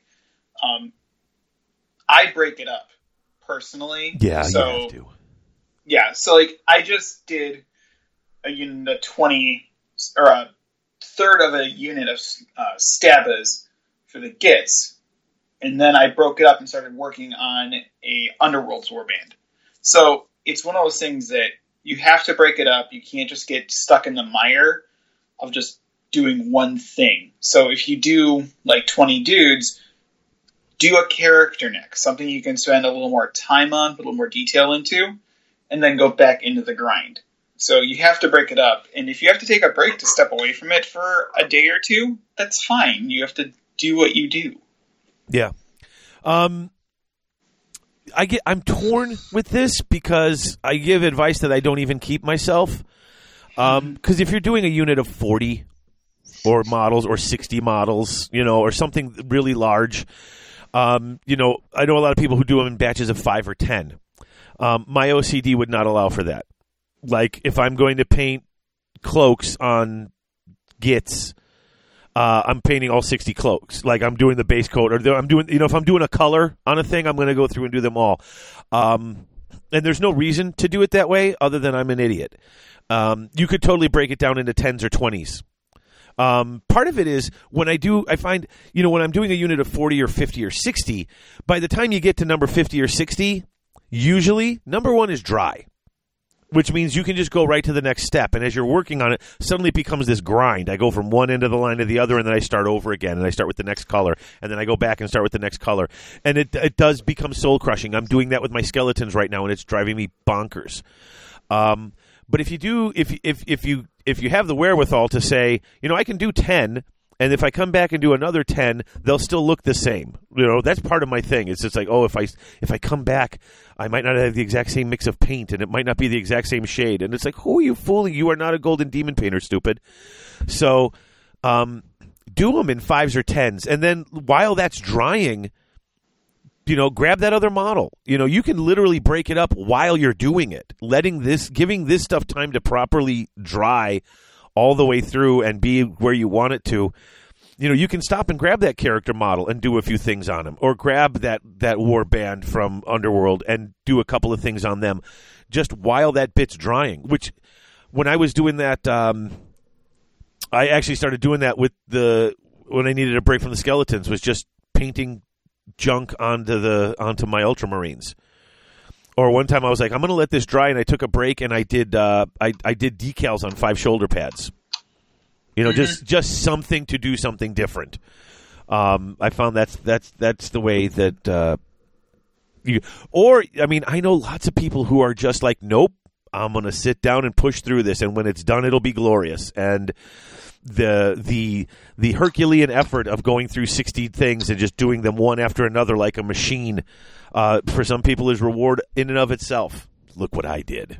I muscled through. So that's up to you. I'm not certain.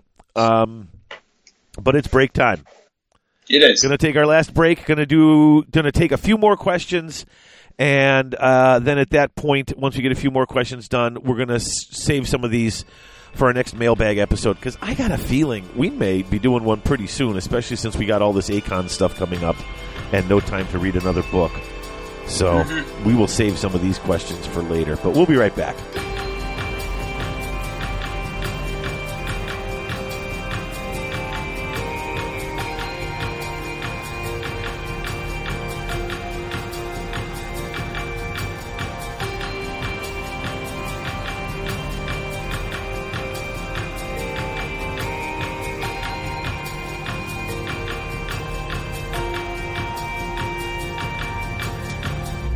Are you finally looking to start your rebasing project? 6 Squared Studios. Are you looking for some new and interesting resin terrain? 6 Squared Studios. Are you looking for some fancy acrylic counters to keep track of wounds, or maybe some other statistical anomalies? 6 Squared Studios. Maybe you need a new rack for your paints? 6 Squared Studios. Well, then look no further. What you need is 6 Squared Studios. They ship worldwide with domestic shipping for both the U.S. and Canada. 6 Squared Studios. That's right, 6 Squared Studios. That's the number 6, squaredstudios.ca. When your gaming needs go beyond your basic dice, tape measure, models, and paints, think 6 Squared Studios. 6 Squared Studios. Now all your base are belong from them.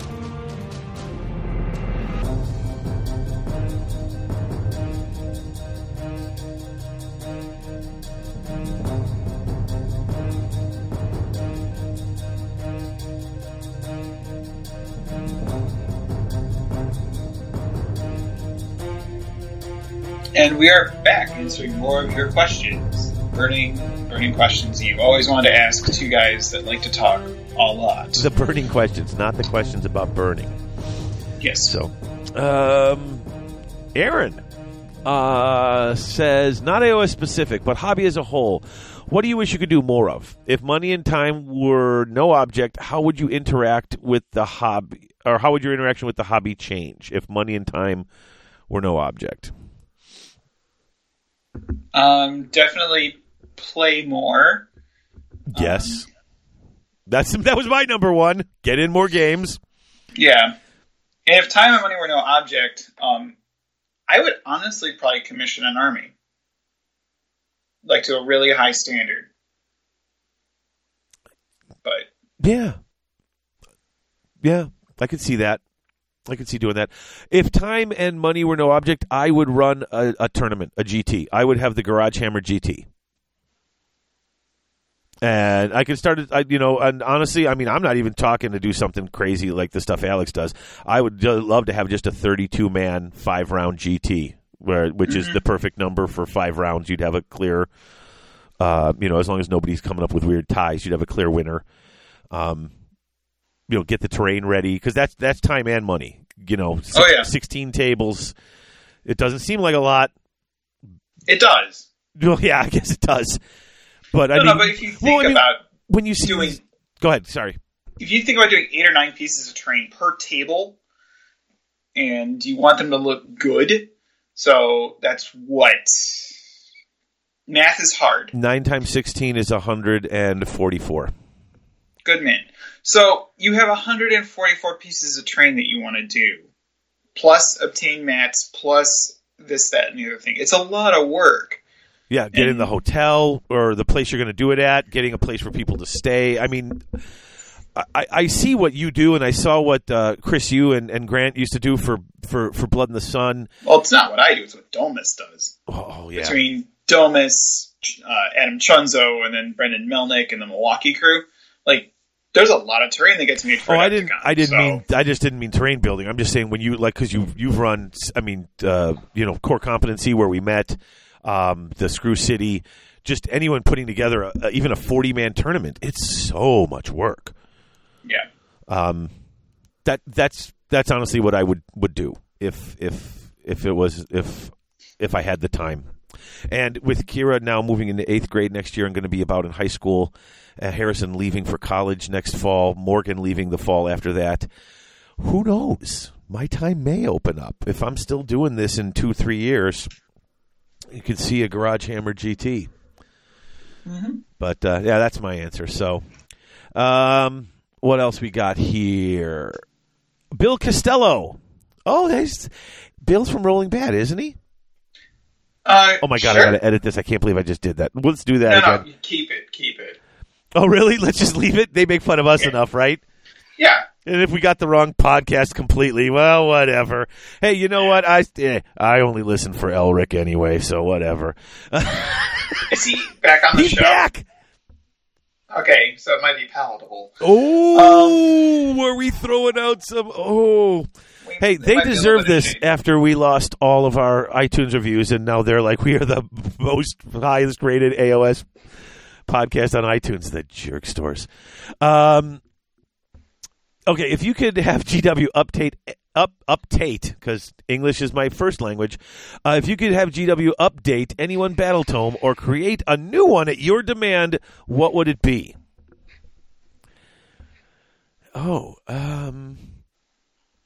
Do you have an answer for this one? Grotbag Scuttlers. Ah, God, I knew you were going to say flying goblins, flying grots. Yeah. Oh, I win. I knew it. If I were going to, honestly, and I kept going back to this one, I still want the one I talked about earlier in the show, because I want some Dwarden. And I want some Dwarden, like old school Dwarden. And if they have to be mixed in with humans and other things to make it work, I don't have beef with that. The Overlords are cool, and the Fire Slayers are cool, but I want classic Dwarden back. So that would be mine. Yeah, I tried to think of something new. Like a new army, and I was just like, I don't know. Like, I can't think of anything offhand. The only thing I thought of were like more gimmicky, and I don't know that I necessarily want those. Like most, like an all cav army or stuff like that. But you can do that with so many of the books now. Mm-hmm. So that was my answer to that. Let's see. Boss Glint. Yep. Asks, would you prefer catching up all the old battle tomes or get new battle tomes for new forces? What do you think is the biggest success of AOS and the biggest failure / criticism is? So 2-parter. First part, more books, more better. And we already kind of talked about it. I'd like to see them all, or get the older books caught up to 2nd edition. Yeah. Or the models that don't have their own books too.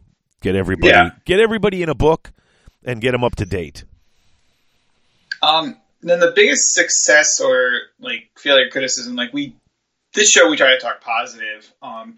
The biggest success of AOS, I really think, has been the involvement of the community and the growth of the community, and the engagement from GW and actually like bringing people together and getting more people interested in the game. I think that has been the biggest success story for Age of Sigmar, is that it's gone above and beyond what fantasy was, I think. Yeah. And I think the biggest criticism, and I still have it, is just the way it was launched. Yeah, and that's starting to get old, actually. I mean... Yeah, but that's the thing. It's like, that's how far back you have to go to try to find a criticism. Yeah. Because it's been coming out, it's been great, the updates are regular, and they're trying to keep it, and they're moving a lot. So, I don't know. That's why. If I'm going to go with a criticism that's not launch... And I know what this is. Do you? Army's getting terrain features. Oh, no. I don't mind that. Oh, really? That isn't what you said. Oh, you know what that is? That's exactly the opposite of what I said when we were playing. Okay, it's weird that everyone's getting one. Like, I mean, I get that everyone... My complaint with the Army's getting terrain features isn't so much that everyone's getting one, is that some of them are so huge, and it's so much... It gets weird when you're taking up that much board space with your extra terrain bonusy stuff. To me, it's just a little odd. They're cool though. Like the stuff you were doing with your Deepkin was bananas. Like I fear that army after playing against you. Like I was like, oh wow, I didn't know they could do that. That's scary. But I mean. Yeah, my complaint is not that everyone's getting a terrain feature, it's that they're so damn big. They're too big. Especially when you can have two of those big boats. That's crazy. That thing that whatever the Gitz got, the giant moon face, the Mac tonight guy. That thing's huge. It's so big. That would be a beef. But no, my actual critique was it seems like we got some power creep going on, and I was kind of hoping to avoid that. Some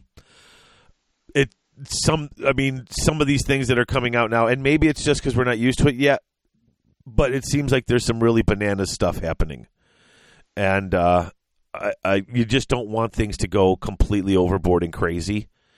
I know that there's those people who are, it's like the War Machine theory, if everything's turned up to 11, if everything's broken, nothing's broken. But that's just not true, because if everything's broken, then the odds of you getting tabled on turn one become higher, no matter how awesome your thing is, if their thing is also super awesome. And that's my one, I don't want to see armies coming out that can reduce it to the game's over in a turn. Mm-hmm. That would be my one criticism, other than that the terrain pieces are just too darn big. I forgot I even said that. So mm-hmm. Thank you for reminding me. You're welcome. Yeah, and the success. I mean, God, dude, everything about this game. It's just it took a long time to transition, and that's part where when we talk about the release. Part of the problem with the release is this game was so different, and it just didn't even seem like that was getting acknowledged. Like, this game is just such a different game, but it's so much fun now. Like, it's so much. If I had to pick one thing, and it's not rank and flank, and it's not all the models you had to paint, and it's not the round bases or the square bases, it's that we no longer. I line up at 12 inches, you line up at 12 inches, and we punch each other in the face until there's nothing left. Occasionally having to skirt around terrain to get into a good vantage point to get into your opponent's flanks. That was like every game. Like you'd go to a tournament, and you'd get 5 or 6 games of that.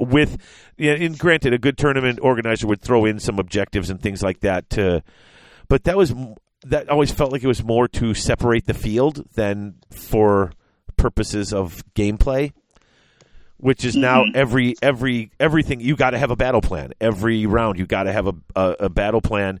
There's got to be objectives. It's become a necessity, and that I love because that leads to more games. I think that can tell a story.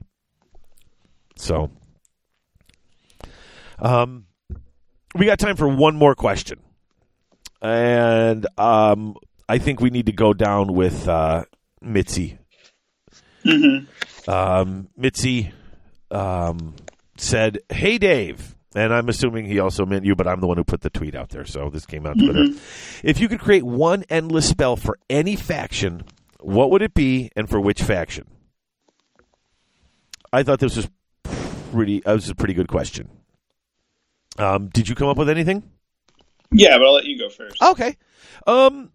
Now, having seen the Korn book and how they have quote unquote, they're not endless spells, but they're endless spells. But they're prayers because Korn doesn't believe in magic, and the interesting way that they show up, and the interesting way that they may just go away because they're not technically endless spells.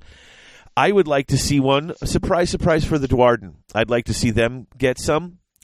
And the one I would really like to see, once again, this is a rough draft idea, but considering how the dwarves were always, their whole thing is, screw magic.